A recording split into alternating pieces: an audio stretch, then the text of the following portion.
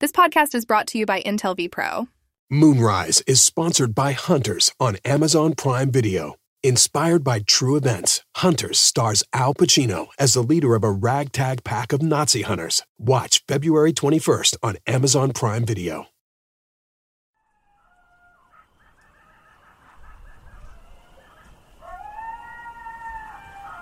There was a wide open sky over Texas Hill Country the night Sputnik launched. There was no address by President Eisenhower on the radio or on the millions of television screens across the country, but there were fuzzy news reports of the great technological advance that had put a Soviet satellite the size of a beach ball circling the Earth every 98 minutes. Today, a new moon is in the sky, a 23-inch metal sphere placed in orbit by a Russian rocket. That October evening, Senator Lyndon Johnson and his wife, Lady Bird, were hosting a barbecue at their ranch outside Austin for some friends and political influencers. When they heard about Sputnik, everyone wanted to see the satellite. So Johnson led his guests on a walk alongside the Pedernales River that flowed through their ranch land. They looked up into the clear autumn air full of stars. They strained to see the tiny flicker moving across the sky, but no such luck. Science fiction had become reality that night. The very first object ever to go to space was now circling the Earth. In some ways, it was an end, a finish line that had been crossed. But of course, it was also a beginning. Lyndon Johnson walked back inside. Senator Richard Russell was on the line. Russell was a titan of the Senate. Despite his opposition to civil rights, today one of the main Senate buildings on Capitol Hill is actually named after him. He was a senior Democrat from Georgia who served in Congress for decades. When Johnson had first joined the Senate, he could tell, that's the guy I've got to cozy up to. Richard Russell knew everyone, and he had tons of power. Johnson was great at getting what he wanted, so sure enough, he made an ally out of Russell. More than an ally, actually. Russell groomed Johnson as his protege. He showed Johnson the ropes, he got him prime spots on committees, he even helped Johnson become the Senate Majority Leader. And now, here was Russell on the phone with his latest idea for how to help Johnson's political rise. Sputnik. If just a few more things fell into place, Sputnik could end up looking really bad for the Eisenhower administration. Instead of being seen as some global scientific achievement, it would look like Eisenhower had missed a threat to the United States. And that would give the Democrats a perfect opportunity to attack him. Johnson absolutely agreed.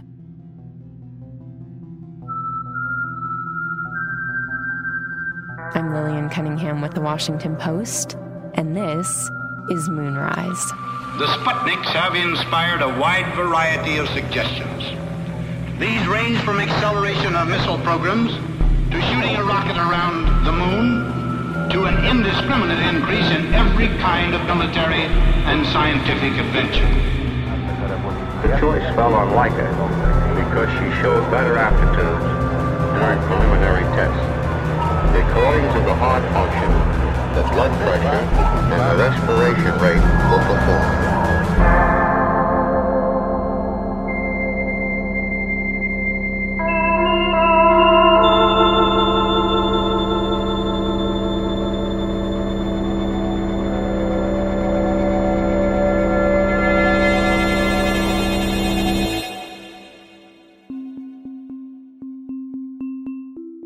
We already know that President Eisenhower didn't immediately freak out when Sputnik launched. But the next very important thing to know is that at first, most Americans didn't either. We tend to forget that today. We have this image of everyone instantly panicking. Fortunately, A famous cultural anthropologist at the time, Margaret Mead, had the foresight to document people's actual reactions around the country to Sputnik when it happened. Right after the launch, she sent out telegrams to a wide array of U.S. citizens, and she asked them to respond to some questions. Basically, when did you hear about the launch of Sputnik? What do you think? What does this bode for the future? Those are sort of the basic questions. This is former NASA historian Roger Launius. And the results of those are pretty fascinating because it's overwhelmingly not a fear-based thing at all. It's sort of, it's really great that this happened. It really does mean that, science is marching on and a new age has begun, and maybe we can go to the moon and the planets and other places. And so that's the initial reaction for the first 3 or 4 days, maybe even a week after Sputnik is launched. The Library of Congress has some of these responses that Mead got back. And they include crayon drawings that children sent of these colorful little planets and twinkly stars, and then a cute little ball of Sputnik flying among them. But remember, this was 1957, the heart of the Cold War, so of course, there were some people who started wondering about the implications. Eisenhower gave a news conference the following week, and reporters asked a flurry of questions. Could you give us, sir, the American story? You were not more concerned. What are we going to do about it? Our nation's security. Can you tell us more about the satellite? Eisenhower stuck to his original position. He emphasized that the launch had no national security implications. As far as the satellite itself is concerned, that doesn't raise my apprehensions, not one iota. And he reminded the public that this Soviet satellite launch was part of a coordinated effort for the International Geophysical Year. The scheduling of this program has been described to and closely coordinated with the International Geophysical Year scientists of all countries. His comments were meant to reassure the public. But he sort of has a tin ear when it comes to responding to these things. Eisenhower was like, "You've got some anxieties. What anxieties? Everything's fine." In itself, it imposes no additional threat to the United States. Thank you. He did not do the things that you might expect a proactive president to do to sort of respond to concerns that were being raised. Which meant here was Johnson's opening. Johnson was waiting in the wings while Eisenhower fumbled, and now all that Johnson needed was a good plan of attack. There was a Democratic strategist who wrote him a very long memo just after Sputnik and said, here's how you can use this. Here's how you can turn this Sputnik moment to your advantage. And he laid it all out. The memo was placed in Johnson's hands on October 17th, 1957. So this is like 2 weeks after Sputnik's launch. It came from an aide named George Reedy. That piece of paper would unlock something for Johnson. It would set him on a path forward. Reedy was a Democratic strategist, but he was also something of a science fiction and space fan. He wrote to Johnson, "The race for control of the universe has started." What Johnson needed to do, he said, was frame Sputnik as a major national security failure, rake Eisenhower over the coals, and then push Congress to fund a dramatic U.S. space exploration effort. Reedy wrote that doing all of that would, quote, blast the Republicans out of the water, unify the Democratic Party, and elect you president.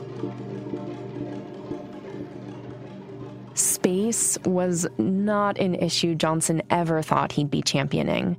He had been trying to make a name for himself with civil rights legislation. But he was having trouble attacking Eisenhower on that front right now. Good evening, my fellow citizens. At the same time that Sputnik is taking place, Eisenhower has called out the National Guard in Little Rock to desegregate the local school system. Serious situation that has arisen in Little Rock. Here's Eisenhower's news conference about Little Rock. To make this talk, I have come to the President's office in the White House. And, Johnson realizes that they're not going to be able to use that. For one thing, Eisenhower's already taken some steps in the direction that should be taken. I yesterday issued a proclamation calling upon the mob to disperse. But more than that, the Democrats, especially Southern Democrats, as in important colleagues like Senator Richard Russell, were filled with segregationists, and they weren't going to support that idea. So Sputnik would have to do as the punching bag. It was absolutely something he could harness. Claiming space as his calling card would make Johnson look tougher than the president on the Soviet threat, and it would make Johnson the dreamer, the architect of an ambitious project that, in Reedy's words, could be one of the great dividing lines in American and world history, the whole history of humanity. Johnson and this aide and some other close colleagues arranged a briefing at the Pentagon to get caught up on rocketry and satellites. And afterwards, they returned to Capitol Hill, closed themselves in Senator Russell's office, and they hatched a plan. Russell was the head of the powerful Senate Armed Services Committee. He said, "Let's use one of my subcommittees to open an investigation into Sputnik. And Johnson, you should chair the hearings."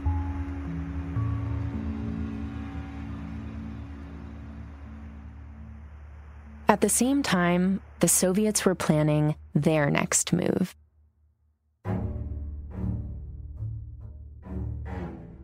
Nikita Khrushchev, the Soviet leader, had somewhat reluctantly agreed to let his chief rocket designer, Sergei Korolev, send up that Sputnik satellite. So they launched Sputnik, and the world goes crazy about that. And Khrushchev goes to Korolev and goes, "This is great. What can you launch next?" This is NASA's historian, Bill Barry. And so suddenly he likes the space program because it can do all this great political stuff for him. Khrushchev wanted the next flight to happen in time to celebrate the 40th anniversary of the October Revolution, a key event in the Russian Revolution of 1917, which brought the communist government to power. The anniversary was less than a month away. So Korolev and his team needed to think of something even more impressive that they could pull off really fast. Then came the idea. Korolev goes, "Well, we used to launch these dogs on suborbital flights. We could take one of those suborbital dog things and launch a dog into space for you." He said, "Do it." Hurl a dog into orbit. That was the idea that won out. They took a stray mutt that was found on the streets of Moscow, and on November 3rd, 1957, the Soviets launched her into space. The flight of this dog, Laika, was coined Sputnik 2. Sputnik dogs. Laika, first space traveler, was ready for the takeoff. And here it is.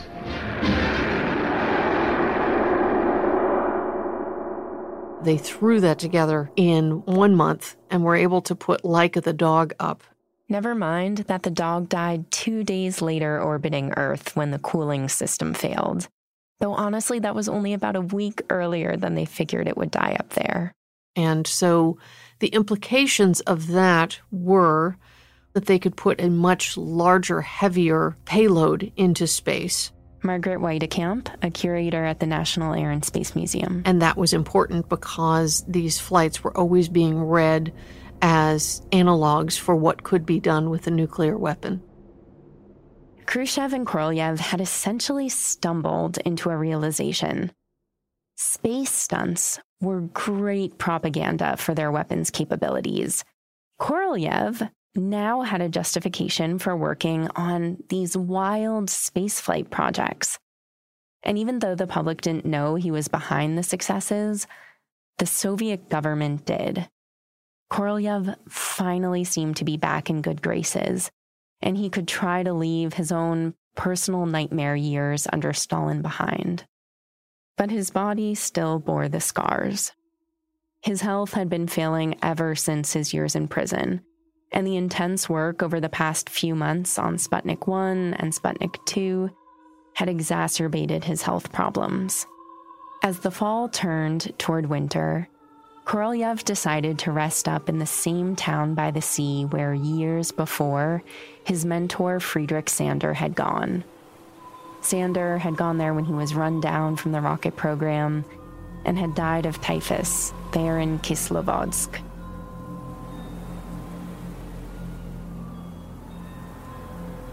Now Korolev was there, having run himself into the ground with rocket work, just like his former boss. Sander had been the one who got Korolev dreaming of space. If only he were alive to see what they had accomplished. But not only was Sander dead, Korolev couldn't even find his grave. His body was somewhere beneath an unmarked stone in this seaside town. Was this what happened to those who literally gave their lives to the Soviet state? They helped the country to the stars, then died unknown and unacknowledged? Korolev couldn't bear the thought. He pushed through his own health problems and went back to Moscow. He would later convince the government to build a monument honoring Sander, recognizing, thanking a man who dedicated his life to Soviet spaceflight. At heights beyond 200 kilometers or over 125 miles, but the choice fell on Laika because she showed better... On American television, space crept into the regular programming. This is the cabin for Laika. Cleans your skin while you wash. 3, 2, 1. He disappeared with a number of enemy scientists at the end.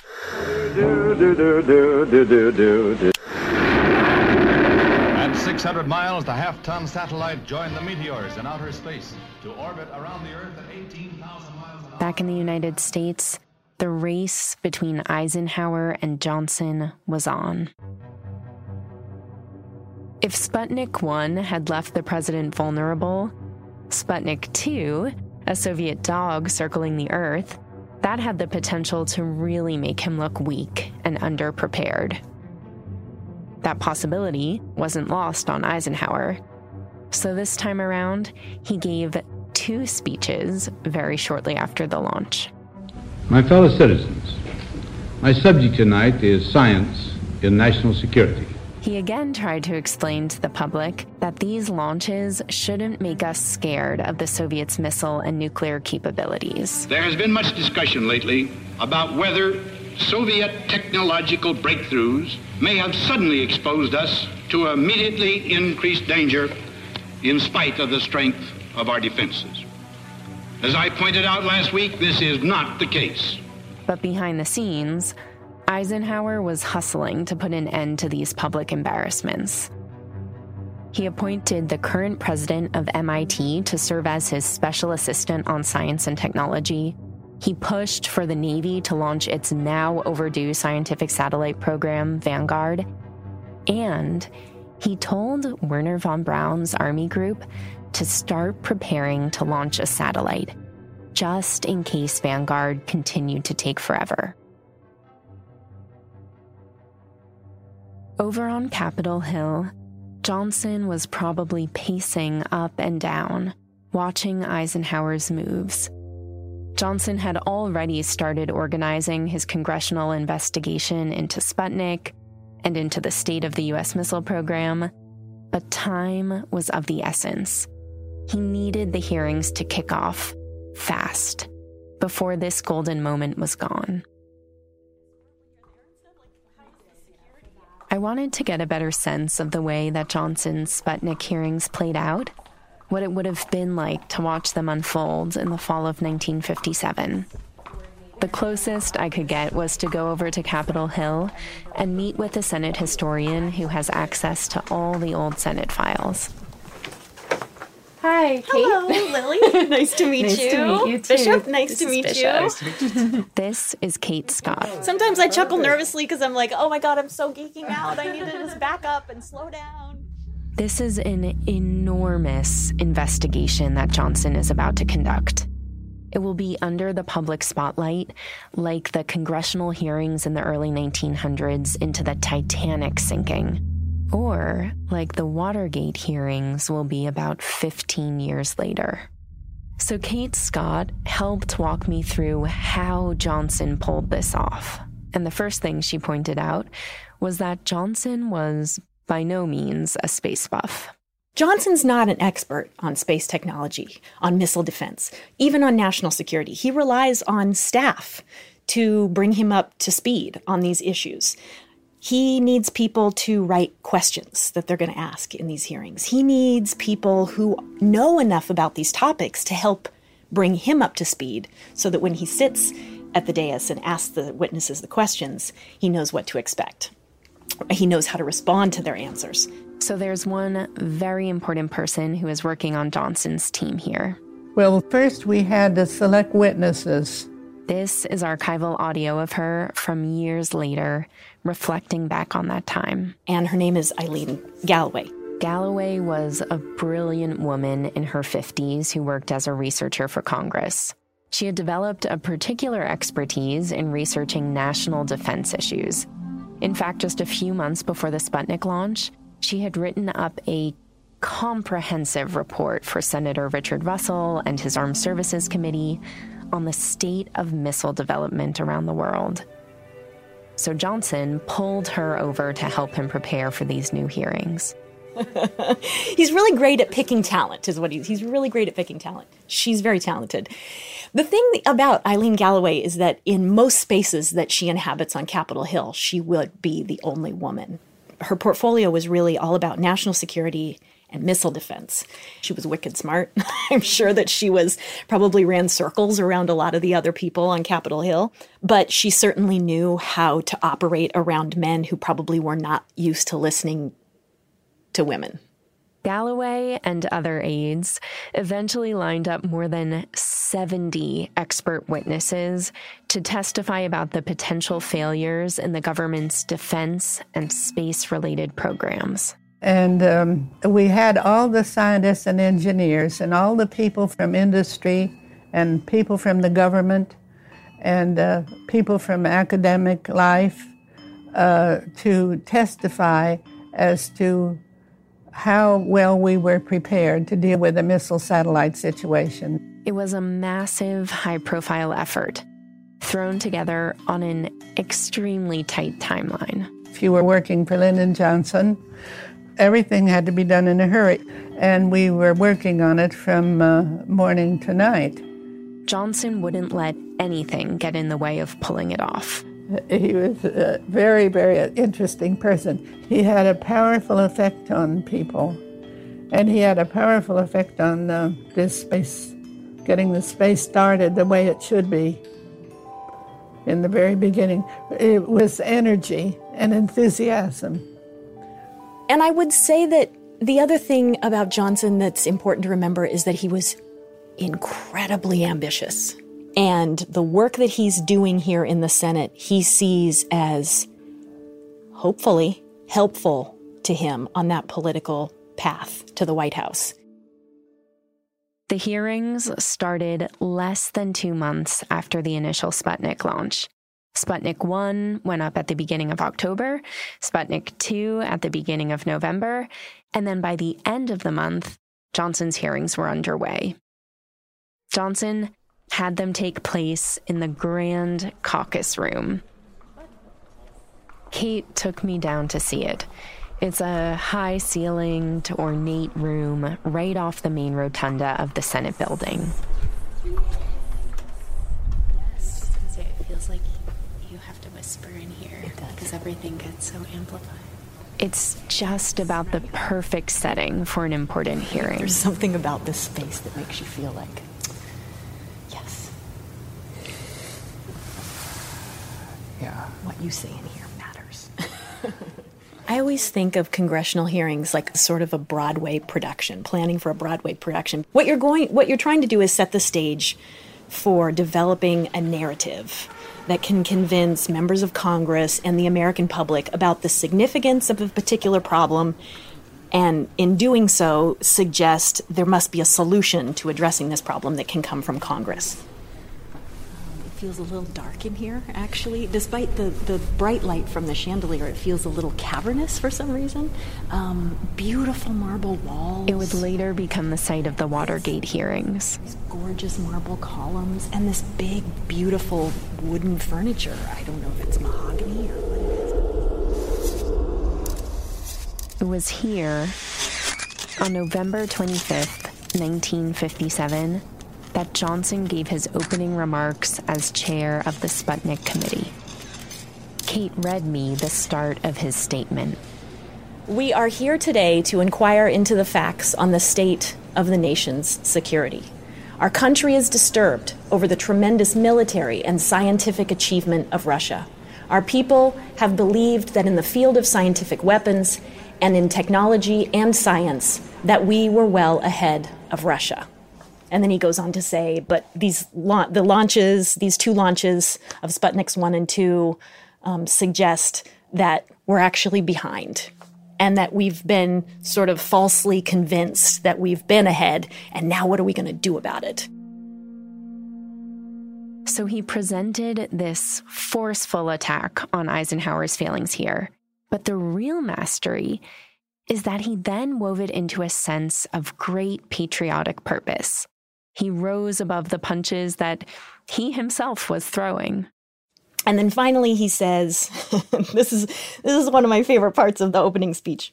I do not believe the facts will invite our people either to a siesta or to a hysteria. I believe the facts will inspire Americans to the greatest effort in American history. It was an incredible speech. And once he was done, he invited the first two witnesses to take the stand to testify before the committee. They were both prominent scientists who worked for the government. And they immediately started highlighting flaws in how the administration handled its missile programs. All I can do is use my imagination to know what it must have been like to be in that room in 1957 and 1958, but it was electric to be in that space. With the cameras going off, and they're just the photographers mobbed the witness table, and that's my sense from based on the hearing transcripts of what was going on in the room, in the Senate caucus room in 1957 and 1958. This was just day one of what would become 6 weeks of nonstop hearings. Photographers that first day captured images of Johnson presiding over the committee table, of scientists at the stand. Reporters filed copies of the statements and details of the tension in the room.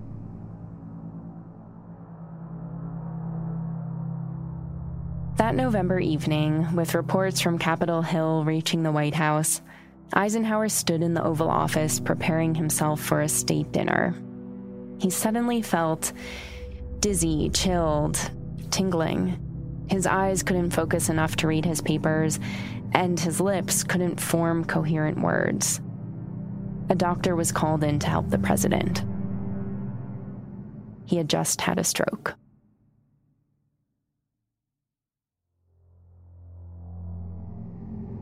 The stroke had been minor, but it left Eisenhower with some lingering speech and cognitive impediments. In the weeks that followed, politicians and news commentators danced with the suggestion that perhaps he shouldn't be running the country right now, given his health and the current national security crises. Johnson's hearings continued to charge forward, day after day, week after week, through the late fall. More and more scientists and military figures spoke up about what they saw as the American government's failures. Amid all this, Eisenhower was dead set to get his presidency back on course. He had to be remembered as strong, strategic, a man who could see through the fog of the Cold War.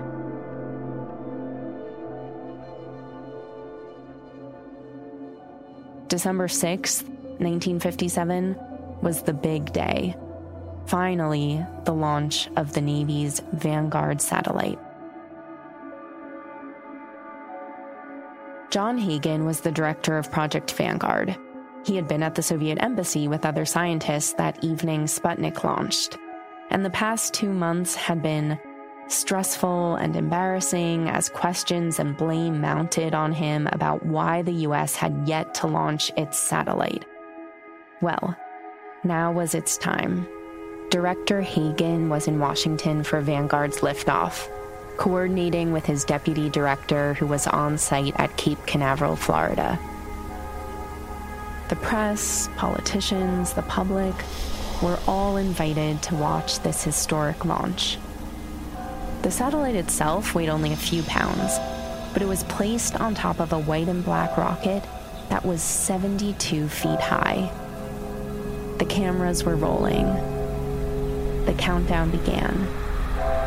Hagen listened over the phone as his deputy gave the final signal. 0, fire,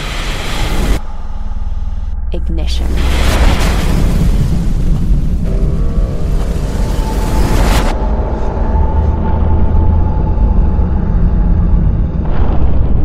At which point this launch vehicle explodes spectacularly on the launch pad, and if you look at the film of it, you can actually see the cone of the rocket start to come off and the little satellite kind of pop up just a tiny bit and then fall down through this giant orange-red explosion of gases until it actually landed on the launch pad, at which point it started its signal and started beeping rather impotently from the launch pad.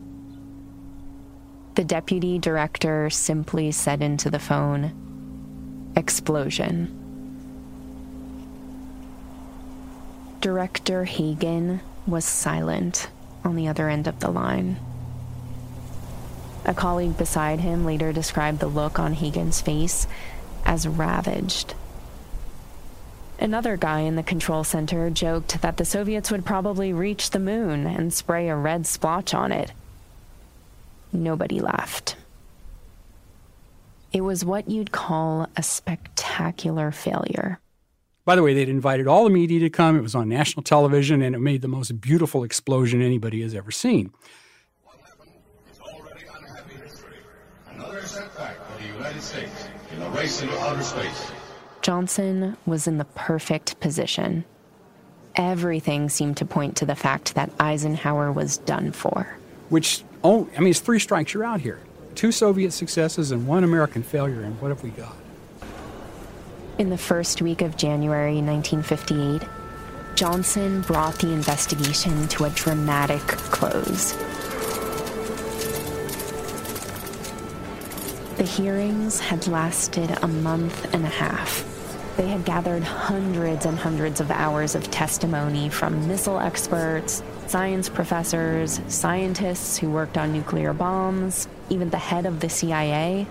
They each had gotten up in front of Congress to testify in the most public and persuasive way possible that all these Sputnik concerns amounted to one thing: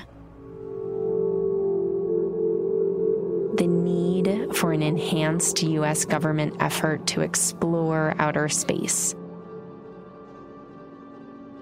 These hearings had been the perfect platform for science advisors, some of whom Eisenhower had even empowered after Sputnik's launch, to make their case for space.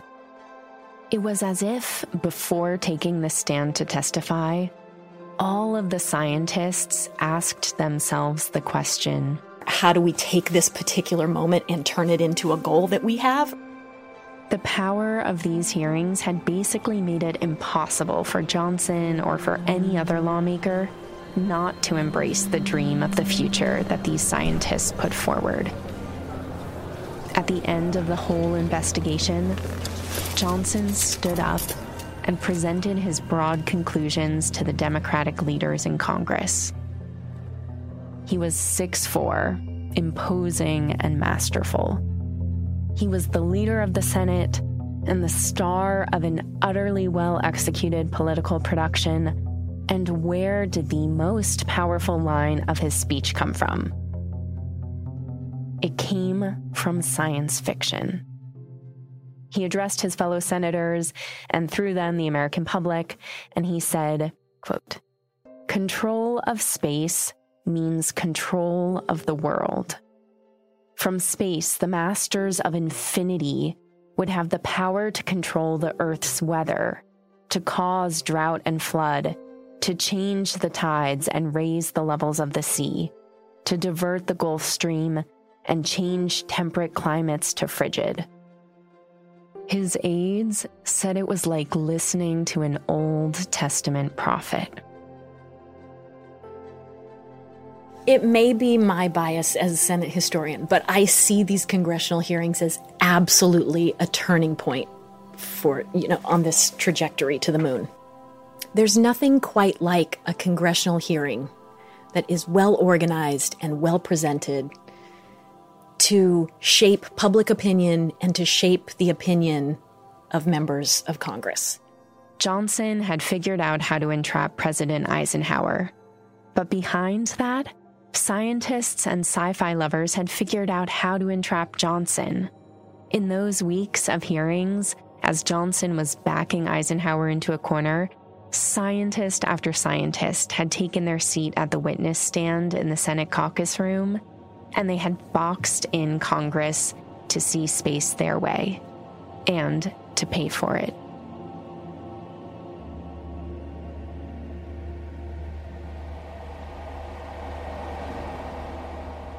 After the humiliation of the Sputnik investigation and the utter failure of the Vanguard satellite launch, other presidents might have decided to cut their losses, to retreat, to stay as far away as possible from the satellite game. Not Eisenhower. I think it says something about his military background, his stubbornness, and his commitment to being proven right about American supremacy. He couldn't help himself from trying one last move. Eisenhower gave von Braun's missile group down in Huntsville, Alabama, the official go-ahead to launch a satellite. Major General John Medeiros calls von Braun and his staff to a decisive meeting. I have a very important announcement for you. We've been assigned the mission of launching a scientific Earth satellite. I promised the Secretary of the Army that we would be ready in 90 days or less. Let's go, Werner. The Huntsville team was ready, or maybe they weren't exactly. They had extremely little time to prepare, but von Braun definitely wasn't going to give up the chance to be a player in the space game. The satellite they were going to launch was called Explorer 1, and it had been built by the Jet Propulsion Laboratory. It was set on top of a Juno 1 rocket booster, which von Braun's team had designed, and it was set to lift off from Cape Canaveral on January 30th, 1958. All that day, the Florida coastline was being hit hard with winter winds. So they canceled the flight. The next morning, January 31st, it was still blowing. But by evening, the winds calmed. The engineers readied the rocket for launch in the cold winter darkness. Werner von Braun took his place in D.C. at the Pentagon. He would need to give a news conference with other Defense Department officials, whether the launch went well or poorly. The final preparations began around 10:30 p.m. It had been dark now for hours and hours. It felt like the very dead of night. A clock in the control room counted down the minutes and the seconds to launch. 6, 5, 4, 3, 2, 1. Fire command. Fire command.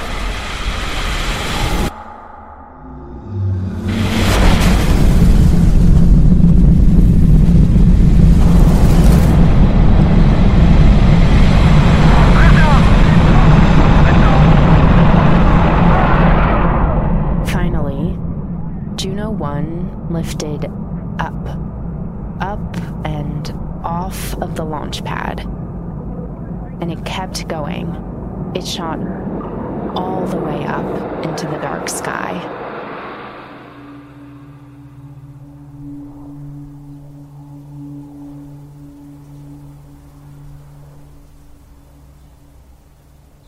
Around 12:45 a.m., the satellite signal came in at the Jet Propulsion Laboratory in California.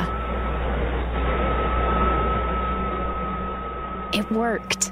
The little Explorer satellite had successfully detached from the rocket, and it was now in orbit overhead. On the satellite was a tiny gadget that was capturing radiation data as it looped through space around Earth. That gadget was built by James Van Allen, the scientist whose dinner party 8 years earlier had birthed this idea of the International Geophysical Year. That little tool, flying around on a 3-pound satellite through the winter sky, confirmed that the Earth had a magnetic field, and the patterns of radiation it tracked and uncovered would famously come to be called the Van Allen radiation belts. The next day, von Braun and Van Allen were part of a news conference in Washington. The question is, has any form of life been placed in the satellite? I think I could answer that one almost myself. Not intentionally. Maybe we have a Florida cockroach inside, we don't know. Everybody welcomed the touches of humor, for it was, after all, an hour of jubilation. In plain language, the United States was in the space business along with the Russians, and Explorer 1 was the beginning. Under other circumstances, Explorer 1's launch might have been a really dramatic victory for Eisenhower, a grand moment in American history. But in the end, it came too late for that. The successful satellite launch didn't exactly gain Eisenhower rounds of applause. It just reduced his humiliation. He hadn't wanted to compete in space exploration. This was a waste of time, money, effort. And for what? Optics? But he was starting to recognize he had no choice. He was being pressed from all sides. Johnson, for his part, was frankly sort of tiring of the space stuff too. Now that the Explorer satellite had launched, the headlines weren't constantly bashing the president or praising Johnson. He might have been happy to just cash in on the attention the hearings had gotten him and abandon any further efforts. But the same aides who had pushed Johnson in the first place were telling him he couldn't back off now. It would seem too obvious that he had only been doing it for the publicity. So, somewhat reluctantly, both Eisenhower and Johnson stuck with it through the winter and spring of 1958. In a way, they had both been manipulated into politicizing space, putting it on the policy agenda. Science lovers were getting just what they wanted. Politicians with power, politicians who controlled national funding and goals for the United States, those politicians were now in their own escalating little Cold War to look like the bigger space supporter. Johnson chaired a follow-up effort in the Senate, the Special Committee on Space and Astronautics, and that kept the pressure on Eisenhower to do even more. That spring, with basically no way around some kind of drastic measure, Eisenhower came up with a proposal that he sent to Congress. He suggested they reorganize some of the government agencies and efforts and create a new civilian administration that had space as its focus. That would keep scientific space exploration goals separate from the military. It seemed to be the least thing they could get away with doing. And I think probably left to his own devices, Eisenhower would have been happy not to create that organization. But when offered that versus a Department of Space or Department of Science and Technology, this was a better option as far as he was concerned. Johnson and other senators then revised the bill, largely with the help of that researcher Eileen Galloway, whom colleagues would come to call the Grande Dame of Space. And I set it up like this, that is, in columns, which makes it easier for the members to see what the pros and the cons are. And over here I have my analysis. So that way they can decide what they want to do about it. Galloway had made it so easy for Congress to approve the bill. In July of '58, Eisenhower signed it into law. The U.S. government would now have a National Aeronautics and Space Administration. NASA. NASA was born, and the space race was official.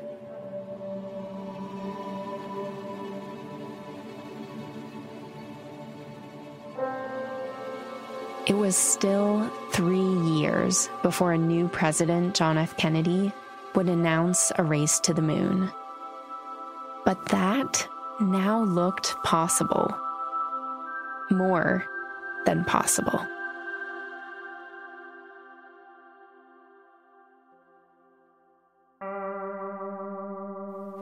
On the next episode of Moonrise, a new president comes into office. Von Braun moves over to work for NASA, and the US and Soviets start the showdown to send humans to the moon.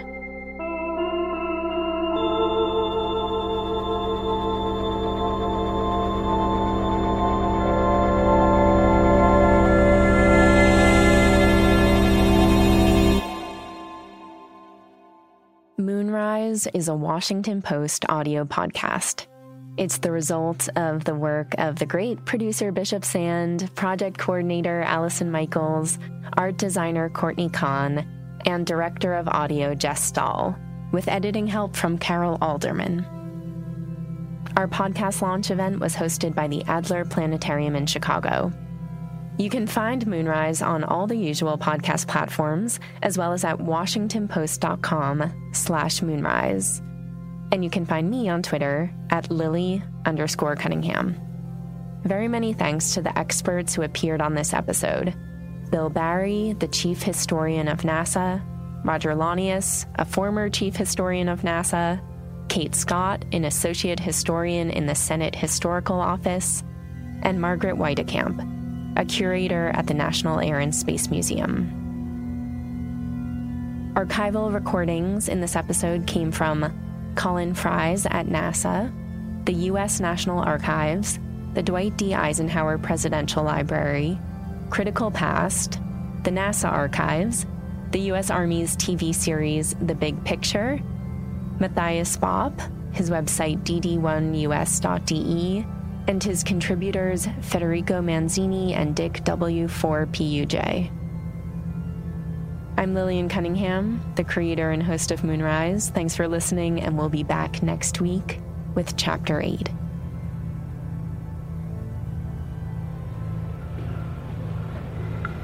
In answer to the question, for my particular case, the answer is definitely yes. I have been following the developments as closely as I can from my present duty outside of the program.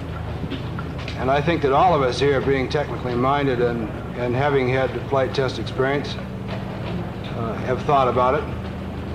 I don't think there's any question but what we all have thought about space flight. I think that I was enthusiastic about the program from the start. I enthusiastically volunteered. I had no difficulty in making my decision. It took no time whatsoever once they asked me to participate in the elimination program. Yes, I've been following before.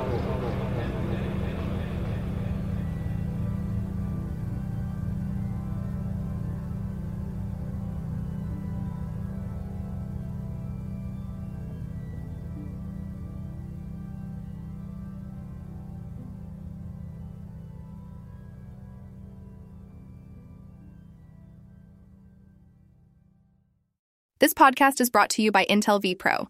AI PCs built for business with Intel Core Ultra processors and Intel vPro are optimized for hundreds of AI apps and tools to boost user productivity, all with AI-powered threat detection. Learn more at intel.com/ITheroes.